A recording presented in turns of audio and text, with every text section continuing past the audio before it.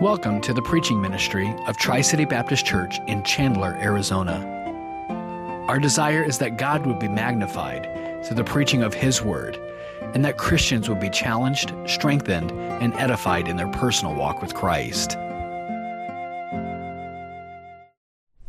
We are glad to have Dr. Matt Williams with us again this evening. Appreciated his ministry this morning, the practicality of that. Looking forward to this evening as well. There is a handout. Did everybody get that when you came in? Does anybody need this? I think our ushers got that out to you. Great. Very good. As I mentioned this morning, I've known Dr. Williams for many years. I read his book, How to Be a Team Player and Enjoy It, when I was a youth pastor. We went through it with our leadership staff, chapter by chapter in our staff meetings this past year, and have benefited from that and have ordered a number of copies for our staff as well. But he's been involved in ministry for over 50 years. He served as a youth pastor, associate pastor, administrative pastor. He's with Tri-City Baptist Church in Kansas City, Missouri, but has also worked with Christian education at multiple levels and is on the board for the American Association of Christian Schools. So I had asked if he would come and help us be part of our in-service training for Tri-City Christian Academy, for International Baptist College and Seminary, and then for our church staff. And so he is here for that. And so we're putting him to work both this morning and this evening, and looking forward to the message he has for us tonight. Dr. Williams. Well, thank you. It's a pleasure to be back. I enjoyed this morning with you as we're talking about it. I like to call it a biblical worldview Sunday, and there's no way we can cover that topic in one day with a couple of messages, but I think we get the idea that it's not as complex as sometimes it sounds like. And I've put that kind of together for myself, and actually now in ministry in what I like to call 3 life principles. Just to kind of review a little bit from this morning. Remember, we put on the PowerPoint there having to do with what faces the believer, what faces our churches today. That we live in a world of opposing values and live in a world with a very aggressive strategy telling us what we should be. And we're either going to adopt those values or going to reject those values. Our children are either going to adopt them or reject them. Even our grandchildren are going to adopt them or reject them. And I hate to say it, but sometimes I think we adopt a little bit more than we even realize.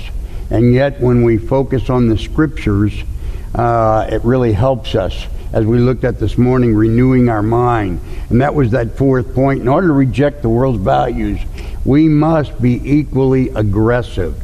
As they get more aggressive with their agenda, we must be more aggressive with what God has for His plan for our life. And so that's how we started this morning, and we looked at this first, what I call life principle of let your purpose prioritize your life. I hope you were able to pick up one of those sheets on the way out this morning, and actually it has 2 life principles, the one from this morning, and it has 5 passages of Scriptures. I've even filled in the outline for you.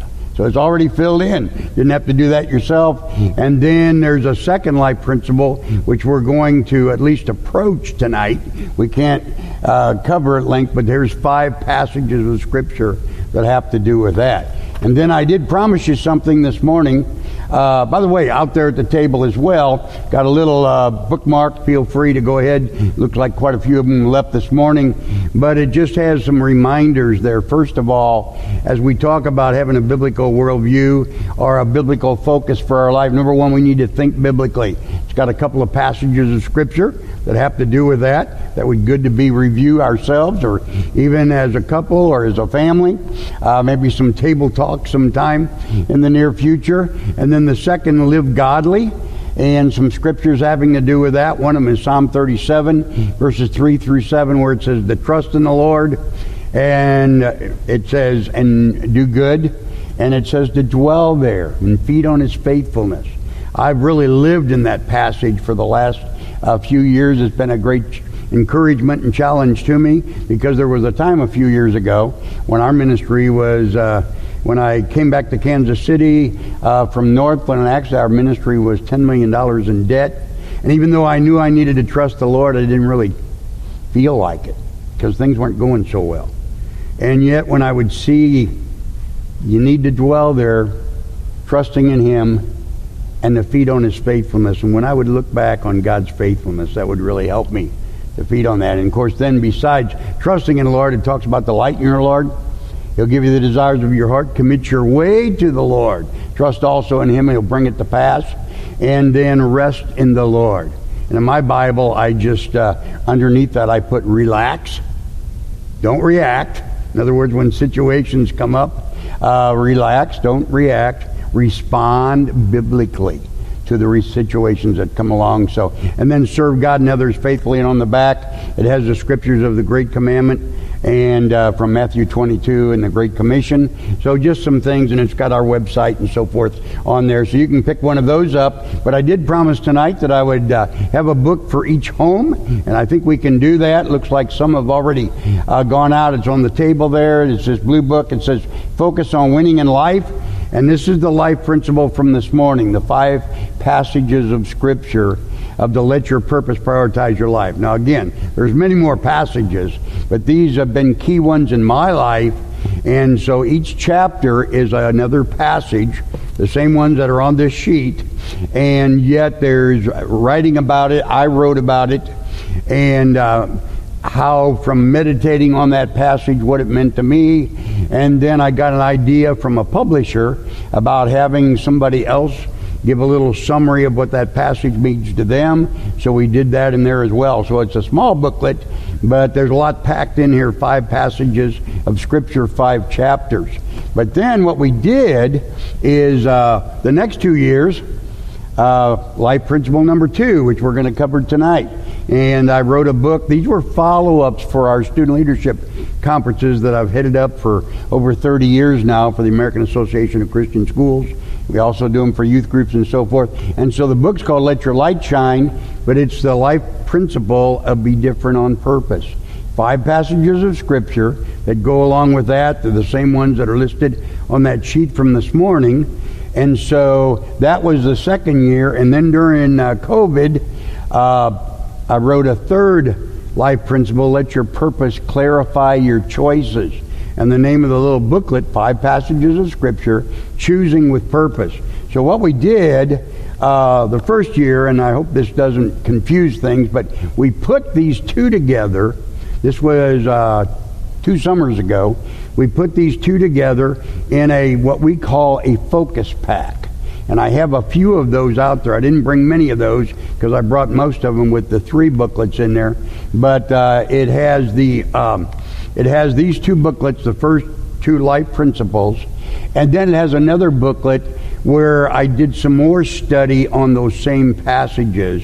And it's a scripture meditation program is what it is. And it tells you how to do that and focus on the Scripture. And what I did is I tested it that summer, 2 summers ago, with 30 older teens and college students, and had them, they took 1 passage a week during the summer for 20 weeks. And besides their own Bible reading and so forth, they would focus on that passage of Scripture for a week. They'd read it every day. And then they'd meditate on that. What should that look like? How can I trust in the Lord with all my heart? And lean not into my own understanding. Proverbs chapter 3, verse 5 and 6. And on with the other passages of Scripture. So we put that together in what we call a focus packet. And then last summer, at the end of summer, we by that time had the 3rd booklet, and we put them together, and this is what I have mostly out there, the 3 booklets. So you're getting 1 tonight, but it has the 2 other booklets, and we call it a foundation packet. So these 3 are packaged in this nice little wrapper, and don't try to get them out of there without, if you want to put them back in, because once they're out, I don't know how my administrative assistant gets them in there, but she does. But once they're out, it's hard to get them back in there. But this is our foundation pack, so it's got all 3 of these booklets in there. So normally $20 worth of books for $10, if that could be a help to you. All I'm trying to do is to help people be more aggressive in renewing our minds and really focus on what God would have for our lives. So just wanted to mention those things that are out there. You pretty well cleaned me out of the different books that I brought, and I've got a few of those still out there this evening. And so I wanted to mention those. Let me just read, and this is what excites me and what really keeps me going in really seeking to try to help ministries and try to help families as far as really letting our purpose prioritize our life. Let me just read. This was from, I do some camps in the summer where I do student leadership training, and here's a couple of, after we had some training, about 15 hours in the first week, and then they become operational staff. Here's what a couple of those that were attending said. It says, after this week I have learned that I really have not lived my life for Christ, and that I have not been different on purpose. Principle we're going to cover tonight. During the remainder of team and after, I am going to start praying more and reading my Bible every day. Thank you so much for the week. It's been a very eye-opening. And then here's another one. The Lord helped me to see that what our focus is on in life determines how we live. If we're truly aiming to glorify God in every part of our life as He commands, and of course that's our purpose in life, to glorify Him, all that we do should filter through the goal of letting our purpose prioritize our life. And then let me just read one more here. This week I have realized that I have been just trying to do right instead of starting with what I believe. In other words, I was not letting my purpose prioritize my life. My choices didn't follow because they weren't based on my true purpose of glorifying God, growing in Christ likeness. So that's just what a few of older teens, some of them graduates from high school, from this, that was actually from July, camp that I was doing there. And I would just say for myself, and I guess this has become such a passion with me, because what I tell people sometimes, I say, now what happens with me when I first wake up in the morning is the first things that comes to mind, and then I've had to stop recently and say, now wait a minute. First thing that enters my mind when I wake up in the morning is, where am I? Just like this, oh yeah, I'm in Arizona. Okay, then where's the bathroom? Oh yeah, okay, now I know where that is. And now I can get, but as soon as that's over, I really do, the first thing that enters my mind is, what's my purpose today? Okay, I've got my to-do list. I know things that I'm going to be involved in. But what is my real purpose? To bring glory to God, to grow in Christ likeness. And I start actually going through these passages. I've done it for a little while now, and so they'll come to my mind immediately. I'll go through life principle number 1 with the 5 passages. And then I'll even go through life principle number 2 as I'm starting to get ready for the day and so forth. And it helps me to focus on what life is really all about, no matter what I'm going to be involved in that particular day. And so that's just a key, and I just go ahead and mention that. So let's go ahead and look at the outline that we have before us tonight. It's actually called setting a spiritual atmosphere in your school. So if you look at the front portion of that, and that was as we talked about different possibilities of messages, and I went over those with Pastor, and then he talked with the different staff and so forth, and come up with the messages. And so that was the one, since I think we were here for in-service, so it's setting a spiritual atmosphere in your school. But you know what? It's not just for school. These 5 principles that we're going to look at this evening, just some principles from Scripture, could really be helpful to us in being a true winner in life in the church as well. So if you want to even cross that out about setting a spiritual atmosphere in your school, it could even be setting a spiritual atmosphere in your church. And so we could do that. So let's go ahead and look at these this evening. And I'm just going to start walking through them. A little bit of it will be review, but then we're going to get into one passage in particular tonight. But first of all, so you got the first bullet here. And let me go ahead and get these going. 2 pillars, by the way, for Christian education. And the first pillar is to have a biblical worldview. Have our purpose. Why are we here? And as believers, this is how we should think. This should be our focus. This morning we were asking ourselves the question, do I have a biblical focus? And from Romans 12, what we see that there were 4 different areas of distinction that we have. We have a different goal. That's to present ourselves back to God as a living sacrifice. We have a different authority. That's renewing our mind. And that's what we do through the Scriptures. And then third one was different actions and attitude. Pleasing God versus pleasing self. That was the word transform from Romans 12:2. Not to be conformed to the world around us, but to be transformed by renewing our mind. And then the fourth one, different way of handling problems. And the word was proved that we might prove God's perfect will for our life. As we seek to handle the situations in life, even the hard ones, from a biblical standpoint. So that's biblical worldview. But then there's ministry mindset. That's getting our focus off of ourselves and on to other people. And you know what? That's really, I believe, the focus, and I would say 2 pillars that we should have in our lives, in our families, and definitely in our church. As we really seek to be what God has intended us to be as Christians in the world around us. So, with that in mind, let's go ahead. Here's number 1. Hey, that one sounds familiar, doesn't it? Let your purpose prioritize your life. I'm not going to look at Philippians 2, but let me just refer to it for a moment. And what does it tell us in there? It says, look not on your own things, but also on the things of others. And then it says, let this mind be in you, Philippians 2:5, which was in Christ Jesus. In other words, have the mind of Christ. And what was the mind of Christ? Well, it says in the next couple of verses, he made himself of no reputation. He took upon himself the form of a servant. He became obedient unto death, which was God's purpose and plan for him, to die on the cross for our sins. And that was his purpose in life. Our purpose is to glorify God, grow in Christ likeness, as we looked at. Now, let me just ask you something. As we talk just a little bit about meditation of Scripture, though, let me just ask you a question here this evening. Anybody here ever heard of the 5-finger grip as far as the Bible is concerned? You ever heard of that before? That was something that I learned early in my Christian life. I believe it actually came from the Navigators. But what they would talk about is, there's 5 applications. First of all, we hear the Word of God.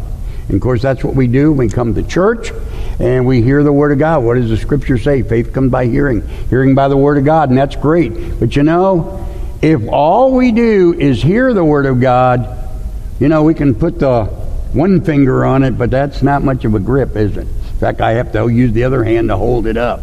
But then not only hearing the Word of God, but then what's second? Reading the Word of God. And we should be involved in the Word of God each and every day ourselves to really get the focus on what is my purpose, to remind myself there. Because we have this aggressive strategy from the world around us, and we're going to be in the world, but we're not to be of the world, according to John chapter 17. In fact, in John 17, Christ was praying for his disciples. He said, sanctify them through thy truth. Thy word is truth. And so it's so important. So you got hearing the Word of God as well as reading the Word of God. Now you got 2 fingers on the Bible, and it's still, I might be able to have a little bit of a balance, but I sure don't have much of a grip yet. Then is what? Studying the Word of God. That's the 3rd finger. Studying the Word of God. And that's important. As we look into the Scriptures and what God says for us, to really seek to be able to do that as we grow in the Lord. And then there's that 4th. Now we're down to 4 fingers, and I have a pretty decent balance now. That's memorizing the Word of God. But you know what? To really get a grasp and a grip on the Word of God, it's meditating on the Word of God. And what does it say in Joshua 1:8?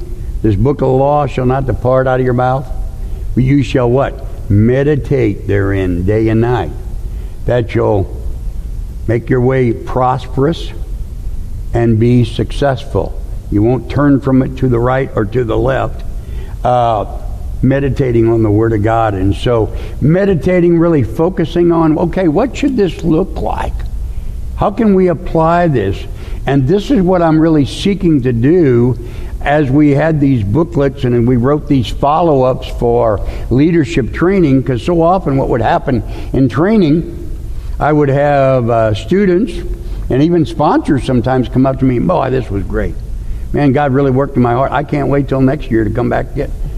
But the idea wasn't to wait until next year, to the next conference. No, the idea was, hey, let's take it and how can we make application? So I began writing these follow-up books, but what I found, it was great for follow-up for the students and even for the sponsors, and maybe they could even use them for follow-up in their youth groups and their schools and so forth. But at the same time, you know what?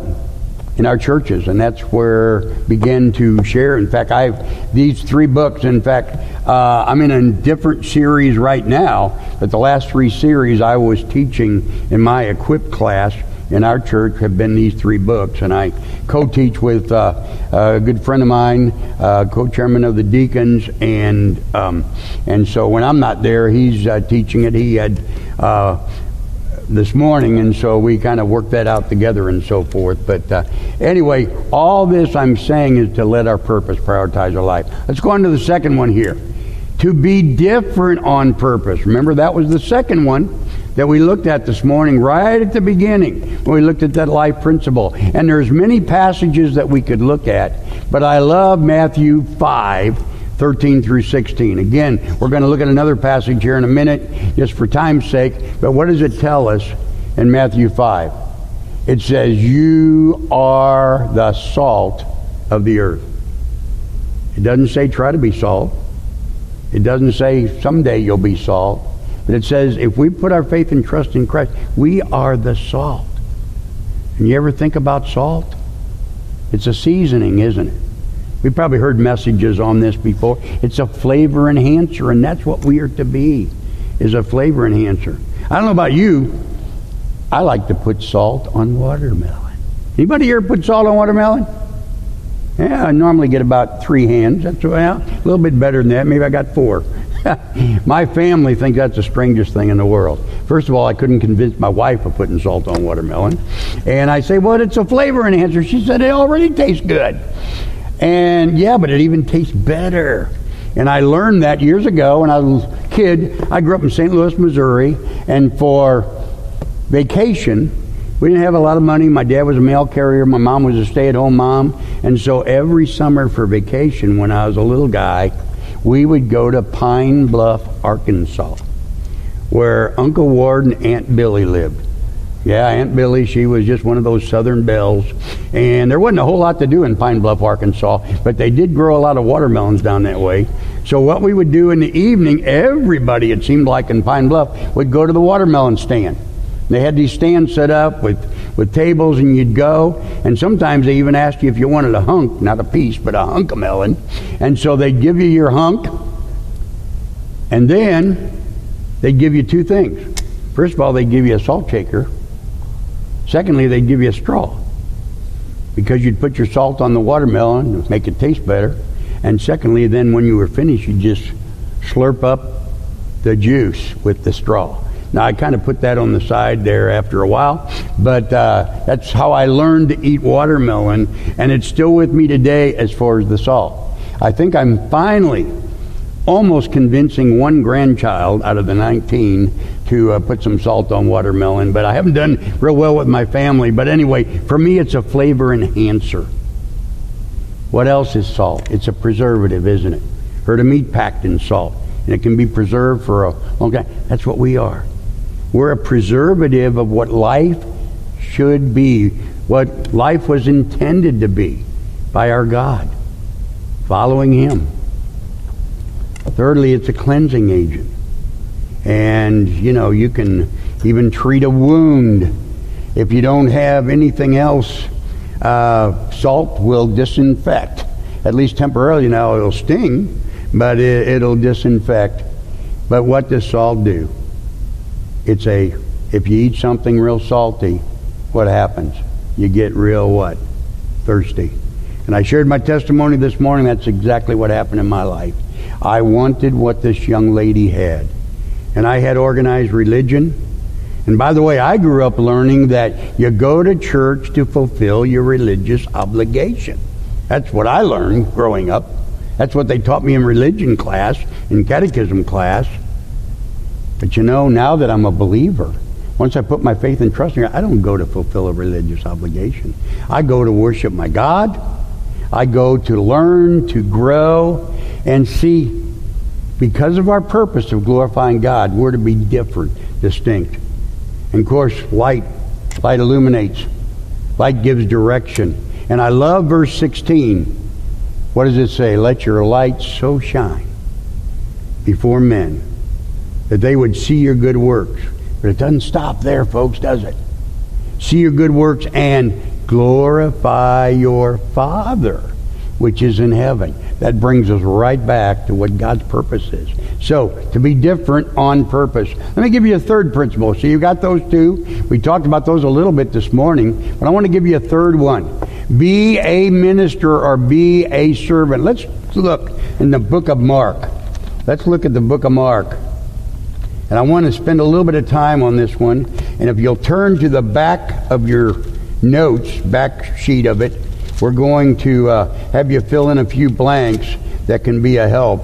But let's even start in chapter 9.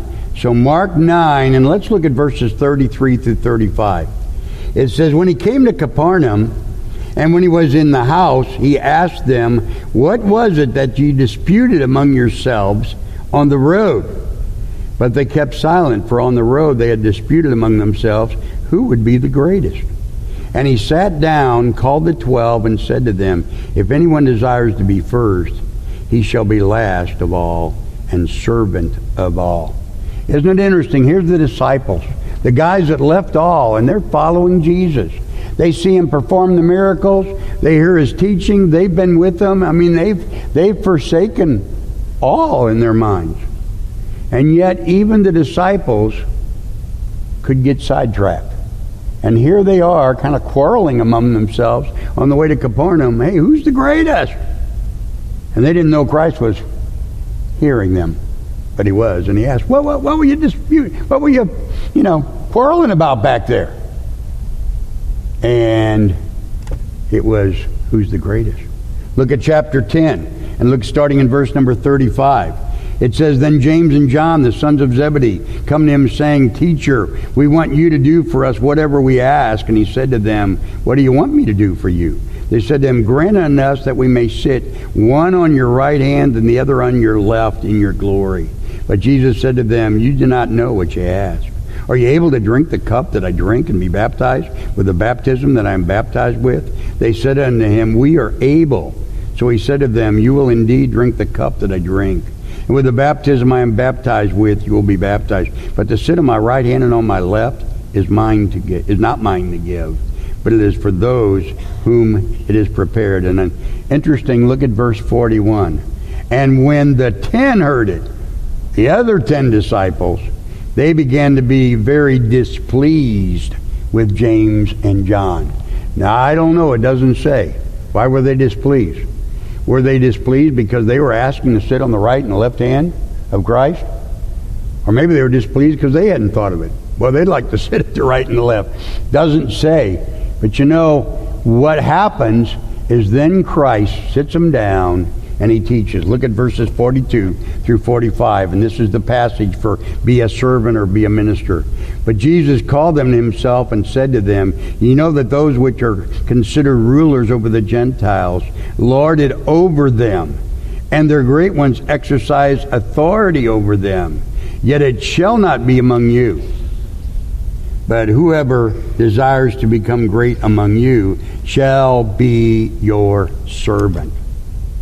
So in other words, you want to be great? Be a servant. And whoever of you desires to be first shall be slave of all. For even the Son of Man did not come to be served, but to serve and to give his life a ransom for many. Let me give you just a few notes on this as we really meditate on this particular passage. I like to call it a different kind of greatness. And let's just look at a different kind of greatness that we have. See, we've looked at let your purpose prioritize your life and to be different on purpose.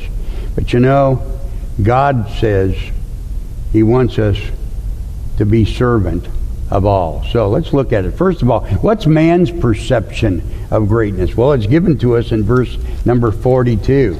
See, he says that you know that those who are considered rulers over the Gentiles lord it over them, and their great ones exercise authority. See, man's perception, power. Talked about that a little bit this morning. See, he uses force to dominate. Secondly, popularity. He uses fame to manipulate. And we even see that with the disciples, these guys who had left all and followed him and wanted to learn and wanted to grow, and yet they were still getting distracted from time to time. Why? Because they were in the world even though they were not of the world. But what does it say in John 17? That we're sent to the world. And he was trying to teach them what is really true greatness. Well, it's a different kind of greatness than the average person thinks is greatness. So that's verse 42. But what does it say, verse 43 through 44? Scripture's principle of greatness.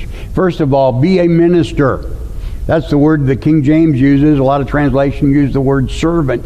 It comes from diakonos, which means a humble servant who sacrifices himself for the needs of other people. Be a humble servant who sacrifices himself for the needs of other people. Wow. Then in verse 44, it says, for those, and let me read it just how it is here. In verse number 44, whoever of you desires to be first shall be a bondslave. It says in the New King James here, a slave of all. And there's the Greek word. And it's a bondslave that can only obey his master. And he has no rights of his own. So if we might want to call it leadership. We said this morning we're all leaders, one way or another. We have influence in the lives of other people. We're to be a bondslave. We really don't have rights of our own. We're to present ourselves, as we saw in Romans this morning, back to God as a living sacrifice. And how can I be a blessing to other people? So, true greatness is leading by serving others. A true servant will never lack for a ministry because there's always room at the bottom. My friend Ken Collier, who co-authored the book Biblical Leadership, and we had fun doing that together after having conferences, both of us, for a few years. People wanted us to put in print things that we were teaching, and so we got together and put the book together, and he often called it carpet-mindedness. In other words, a true servant is carpet-minded. You ever think about a carpet? What's its function? Everybody walk all over it. But it provides a function, doesn't it? And it serves the people. And guess what? There's always room at the bottom. Because so many people are trying to get to the top, trying to call the shots, trying to tell other people what to do. And but that's not true greatness. True greatness is leading by serving others. Now, Christ's pattern, and here's passages that I call these the three key passages for what we often call servant leadership. But Philippians chapter 2, which we briefly touched on here this evening, John chapter 13, which we'll look at here in a minute, and then also this passage in Mark chapter 10, verses 42 through 45. There's many other passages, but those are great passages. And here's what it's saying about true greatness. First of all, Christ was submissive. He was submissive to his God, for God's purpose and plan for his life. He became obedient unto death. He endured the cross, even despising the shame, that he might bring us to God. He was sensitive to the needs of others. We'll look at these in just a moment here. And then thirdly, he was sacrificial. submission, sensitivity to others. Wow. What should that look like? Well, we're going to look at a couple of other principles that really bring that out here in just a moment. But see, it's been said that the man who dies with the most toys wins. But that's not really true. The man who dies with the dirtiest towel as we serve, he actually wins in God's mind, because true greatness is being a humble servant who sacrifices himself for the needs of others. Now, what should that look like? Let's go back here. I'm going to go back to my other principles that I had up there, so apologize for jumping back, but let's go back to be a minister, and let's go to a fourth one, and I'm going to call that walk slowly through the crowd. I love that principle. I use it a lot. In fact, I used it so much that some people think I coined it, but I really didn't. I'm not exactly certain. I think I might have gotten it from John Maxwell. I'm not sure. But I love that because it really comes from Matthew chapter 9. And what does it say in Matthew chapter 9, verse number 36? Here was Christ in Matthew 9. And he's in the villages, and he's teaching the people, and he's performing miracles, and he's doing all these things. And then in verse 36 it says, but when he saw the multitudes, as they really were, sheep without a shepherd, it says he was moved with what? Compassion. Because they fainted and were scattered abroad. And that's really what it means to walk slowly through the crowd. It doesn't just mean you walk slow and be late to everything. Hey, how come you were late today? Well, I was just walking through the crowd. No, it doesn't mean that. But as we're about our responsibilities, whatever they might be, in our home, how can we walk slowly through the crowd and be sensitive to the needs of other people? As we get ready to go to work, and we're going to be around other people, some Christians, many non-Christians, how can we walk slowly through the crowd and be sensitive to needs? Is someone going through a difficulty? Maybe they've got a wife in the hospital, or maybe a child that's going through some real physical difficulties, or maybe even some rebellion. And how can we be a help to them? Let them know that we pray for them. We could even pray with them. And I've never been refused to when I asked somebody if I could pray with them about a need. But as we are on our way, whether it's in the home or whether it's at work or even at church, as we're getting ready for church, as we're even coming in, and I remember for years as we would be bringing our family to church, we'd be praying that together, that Lord, help us to worship you today. We want to worship you, and we want to learn, we want to grow. But Lord, as we're at church today, help us to be conscious of the needs of somebody else. I was just mentioning to the teachers the other day about a friendly interrogation with our kids, when they were growing up. And they'd come home from church and, hey, how was Sunday school? Good. It was always good. And that's great. What was it about? Jesus. Okay, that's great. And but then here was the little friendly interrogation. Who'd you sit by?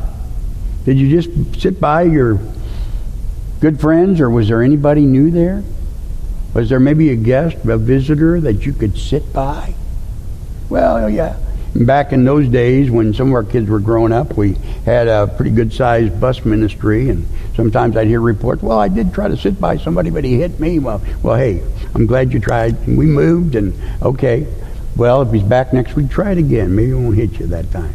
Because we were trying to teach our children to be sensitive to others and their needs.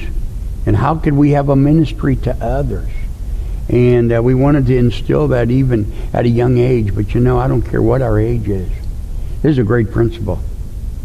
See, when Jesus saw the multitudes as they were, he was moved with compassion. Compassion doesn't happen by, Lord, give me compassion. But God, help me today to be compassionate to somebody that might have a need. Very important principle. Let me give you the last one here. as we close. And that's from John chapter 13, to wash dirty feet. Let's turn to that. I think we've got time that we can go ahead and close with that. John chapter 13. Love this passage of Scripture. Starting in verse number 3. It says, Jesus, knowing that the Father had given all things to his hands, and that he had come from God and was going to God, he rose from supper, laid aside his garments, took a towel, girded himself, and after that he poured water into a basin, and began to wash the disciples' feet, and to wipe them with a towel wherewith he was girded. Now I'll go down to verse number 12, just for time's sake. So when he had washed their feet and taken his garments and sat down again, he said to them, Do you know what I have done to you? You call me Master or Teacher and Lord, and ye say, Well, for so I am. If I then, your Lord and Master, have washed your feet, you also ought to wash one another's feet. For I have given you an example, that you should do as I have done to you. Most assuredly I say to you, a servant is not greater than his master, nor is he who is sent greater than he who sent him. And I love verse 17. If you know these things, happy are you if you do them. Let's just go ahead and finish it up here with, I want to give you 4 words to put down under this. First of all, I want you to put the word submissive. We wrote it on the back of the sheet, but there was submission. Christ submitted himself to all. Secondly, he was sensitive. In this passage, he saw the need. They hadn't washed their feet, and that was the custom of the day. And for whatever reason, it doesn't really say, they hadn't washed their feet, and he saw this, and instead of getting somebody to go and wash their feet, he was the teacher and master. He went around and he washed their feet. And he said, I've given you an example. And just as I've done to you, you're to do one another. See, he was sacrificial. So submission, sensitivity, and then sacrifice for other people. And then I love the last one, and that's a satisfied spirit. He said, if you know these things, happy are you if you do them. Let me close with an illustration that to me was a classic. It's kind of a personal one because it happened to my son. So my oldest son is a few years back now. He's a pastor in Edmonton, Alberta, Canada now, but he was a senior in high school.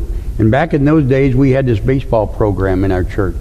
And we had this baseball league, and we had these 4 baseball fields across the street from our property. And we had this program, and it wasn't just for our church. It was open to boys, I think ages 5 through 16 in the community. And all the coaches were from our church, and they would have a little devotion at the practice, and they'd have prayer.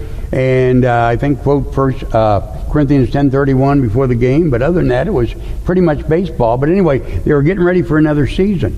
And the guy who was running the program came to me, and he said, you know, I'm one coach short. He said, I've got all my coaches. We've got about 400 boys in the program. But he said, I need another coach for a 6 through 8 year old team. And he said, I was thinking about Kevin. You think he'd be able to coach for me this summer? And I said, oh, I'm sure he'd love to. But I said, he's actually got a pretty busy summer. He was just graduating, and he was going off to college in the fall, and he had a lot of things. He was going to be on a couple of mission trips and just different things even in the summer. And I said, he's going to be gone quite a bit, and so I'm not sure if he'd be able to fulfill it, but why don't you ask him? So that night, Kevin came home and said, hey, I was asked by Mr. Garrison if I, would like to coach the team. And he said, what do you think, Dad? And so we kind of looked at the calendar of what things were coming up, and wow, he was going to be gone here and there. And so finally, guess it's not going to work out. And then he said, you know what about Andy? And he had this friend named Andy, and Andy was a couple years younger than him. He said, actually, Andy's a better baseball player than I am anyway. But he said, what if we coached? And I think he said, Andy's going to be here all summer, and when I'm not here, he could still continue on to coach. And I said, hey, great, check back with the guy who's heading up the program and see, and sure enough, that's what happened. Kevin and Andy began to be coaches of this team of these little boys. And I remember the first practice, I wasn't there, but he came home and we were around the dinner table. I said, well, how'd practice go tonight? And he said, Dad, pretty good. And some of those guys are really good ball players. And so he's talking about that a little bit, and then all of a sudden he said, but, oh, Dad, there's this one guy. man, this one little kid, he's terrible. He said he doesn't know how to throw like a girl, whatever that means. And, every time he was up to bat, he struck out. And, if somebody threw a ball to him, it would hit him in the stomach or it hit him someplace, but not in the glove. And he said, and then some of the boys would laugh, and I know I'm not supposed to laugh as the coach, but it was kind of funny at times. And so anyway, and I said, well, because I didn't know a lot of the boys. They weren't from our church, all of them, somewhere. But I said, what's his name? And he gave the name. The name sounded kind of familiar to me. And I said, well,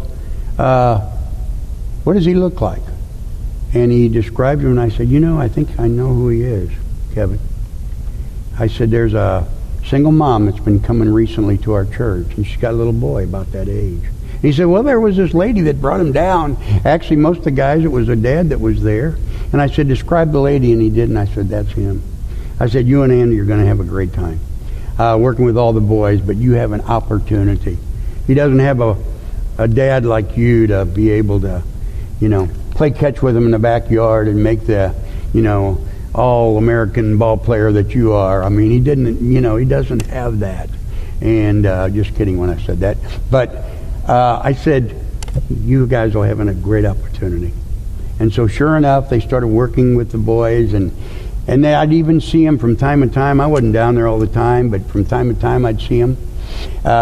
Maybe get him there a little bit early and see if they could pick him up, he and Andy, and work with the boy and try to get him up to speed where he could at least be a participant. One of the rules of the game is everybody had to play in every game. It wasn't like you just sit on the bench, and every boy had to bat for different times during the game. And so I'll never forget one night. I'm down there. Actually, my daughters were running the concessions stand that night, and I'm there helping them and so forth. And it was kind of a slow night, and I heard all this commotion going on in one of the diamonds. And so I just said, hey, I'm going to go over here. So I went over there, and it was Kevin and Andy's team playing, one of the other teams. And this boy that I'm describing, who couldn't do much of anything right, he had just hit the ball for the first time. And the place was going nuts.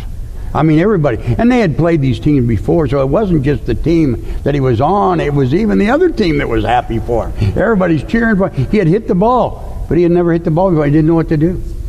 And people are saying, run! And he started, he's jumping up and down because he's excited he did something, but he literally started running to third base. And people are saying, no, don't go that way, go that way. And so he's turning around, he's running down to first, and we're all, hoping that he's going to make it. And he gets to first base, and everybody's cheering. But instead of going into foul territory and then come back, he kind of turned to the left, and now he's between first and second. He's still jumping up and down because he hit the ball. And finally, somebody threw the ball into the first baseman, and he tagged him out.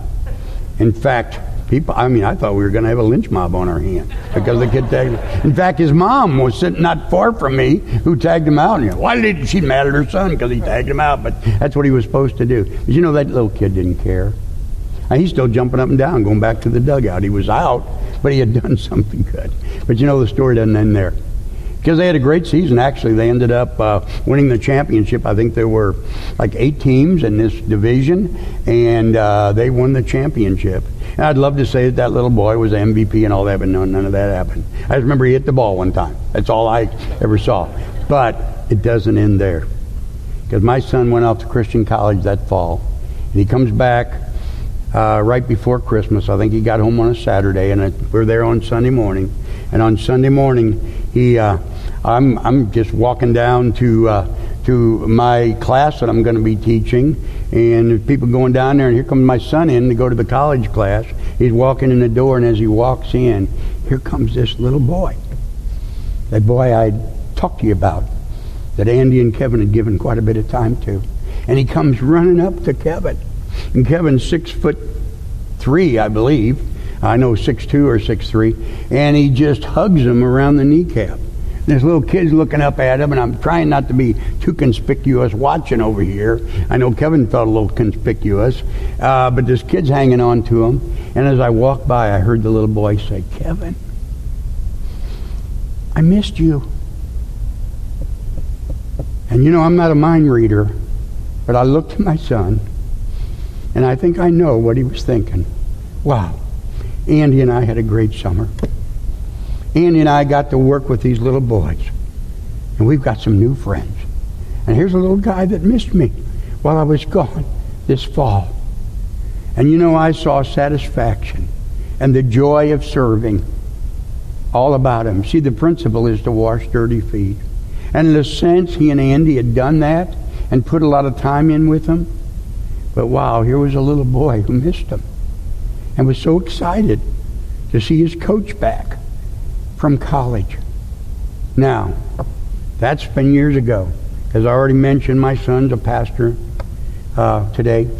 Andy's actually a pastor. He was in evangelism. Some of you might know him, Andy Gleiser, and Morris Gleiser's son, and they grew up together. And you know, I don't think the only reason that those two guys ended up in ministry was because of that ball team, but I think it was one of them. And as we give of ourselves and see the joy of giving of ourselves and the submission and the sensitivity and the sacrifice that goes into it, guess what? As a result of all of that, see, if you know these things about being a biblical servant, happy are you as you do them. And that's really what it's all about.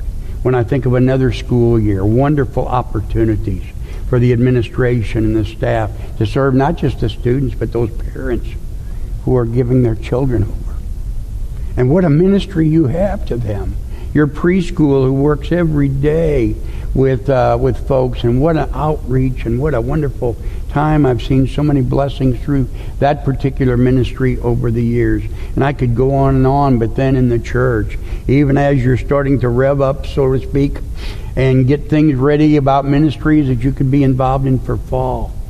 Folks, see, first of all, we're to let our purpose prioritize our life and to be different. Not just thinking of self, but we are to give ourselves back to God and others. And then to be that servant, be that minister, and to walk slowly through the crowd.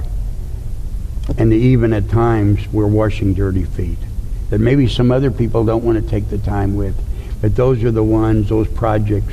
See, I believe that every person, I've gotten this from one of my mentors, Les Ola, and he said every person needs three people in their life.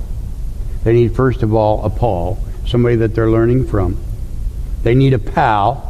That's somebody they can be accountable to and have that iron sharpening iron impact. And I'm not just talking about a spouse. My best friend is my wife. But I need some male friends that I can be accountable to and try to sharpen one another. We need a Paul, we need a pal, and guess what? We need a project. Somebody that we can invest in. And that's when life really gets exciting. Let me have a word of prayer, and I'll turn it over to Pastor. Thank you, Lord, for the time, these dear folks tonight that are back on this. It is the Lord's Day, and we're thankful for them and their faithfulness, and pray that all of us might just be reminded of these simple principles, but you lay out in your word where we can be true winners as a result. And we'll thank you and praise you for what's done. In Jesus' name we pray. Amen.